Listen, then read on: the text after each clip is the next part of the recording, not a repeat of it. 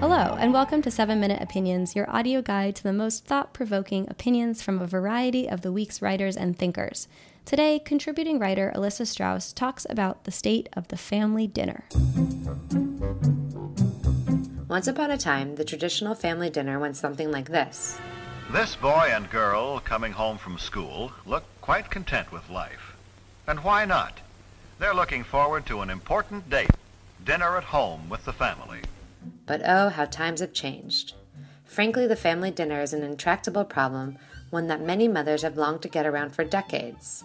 After all, families need to eat dinner every night, and someone has to make it. Enter meal-making shortcuts. Like frozen dinner, takeout, and Rachel Ray's 30-minute meals. Such everyday solutions have served as the silent heroes of women's liberation. But in the last decade, the movement to return to simpler, less processed food has reestablished the pressure for parents, and mostly mothers, to get back in the kitchen and slow simmer a stew. That many find this pressure to be a burden should come as no surprise. And a recent study backs this up.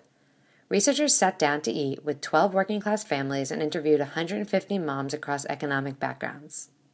They came to the conclusion that dinner is no picnic. While the study noted that cooking can at times be joyful, it's all too often filled with time pressures, trade-offs designed to save money, and the burden of pleasing others.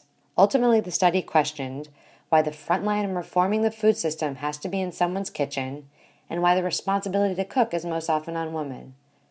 The solutions researchers suggest involved more communal approaches to churning out dinner, like healthy food trucks in the neighborhood, and take-home options made by school cafeterias.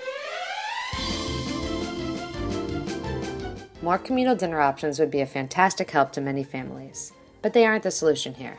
That's because the problem isn't what's going on in someone's kitchen.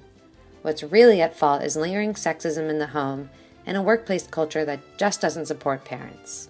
Let's not give up on home-cooked meals. Let's give up on the many factors that make them a pain. A home-cooked meal need not be something that takes a lot of planning or effort, and it most certainly doesn't have to be executed by mom.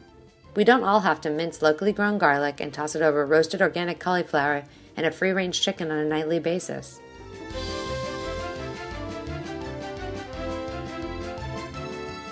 A healthy home-cooked meal could mean raw veggies served with hummus and pita, or steamed broccoli and quinoa made in a rice cooker.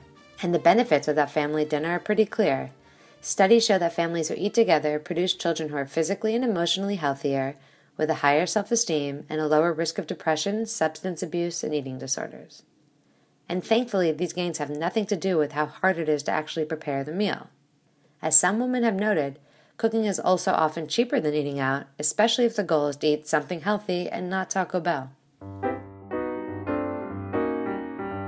So the question isn't whether we should ditch home-cooked meals, but how we can give more parents the chance to prepare them. Part of the change has to happen inside of families, which means fathers and children need to help out more and stop complaining about what is being served. But the other shift has to happen in our workplaces and our labor policies by getting rid of unpredictable schedules and often wages and making sure parents have the flexibility they need. Because cooking for your children shouldn't be just another luxury enjoyed by the privileged few. And that does it for this episode of 7-Minute Opinions. Look out for new episodes every Tuesday on iTunes or wherever you get your podcasts. For more from the series or any of the week's podcasts, including 7-Minute Explainers and This Week I Learned, go to theweek.com/audio. And if you like what you hear, subscribe, tell a friend, or give us a rating or a review on iTunes. Happy listening!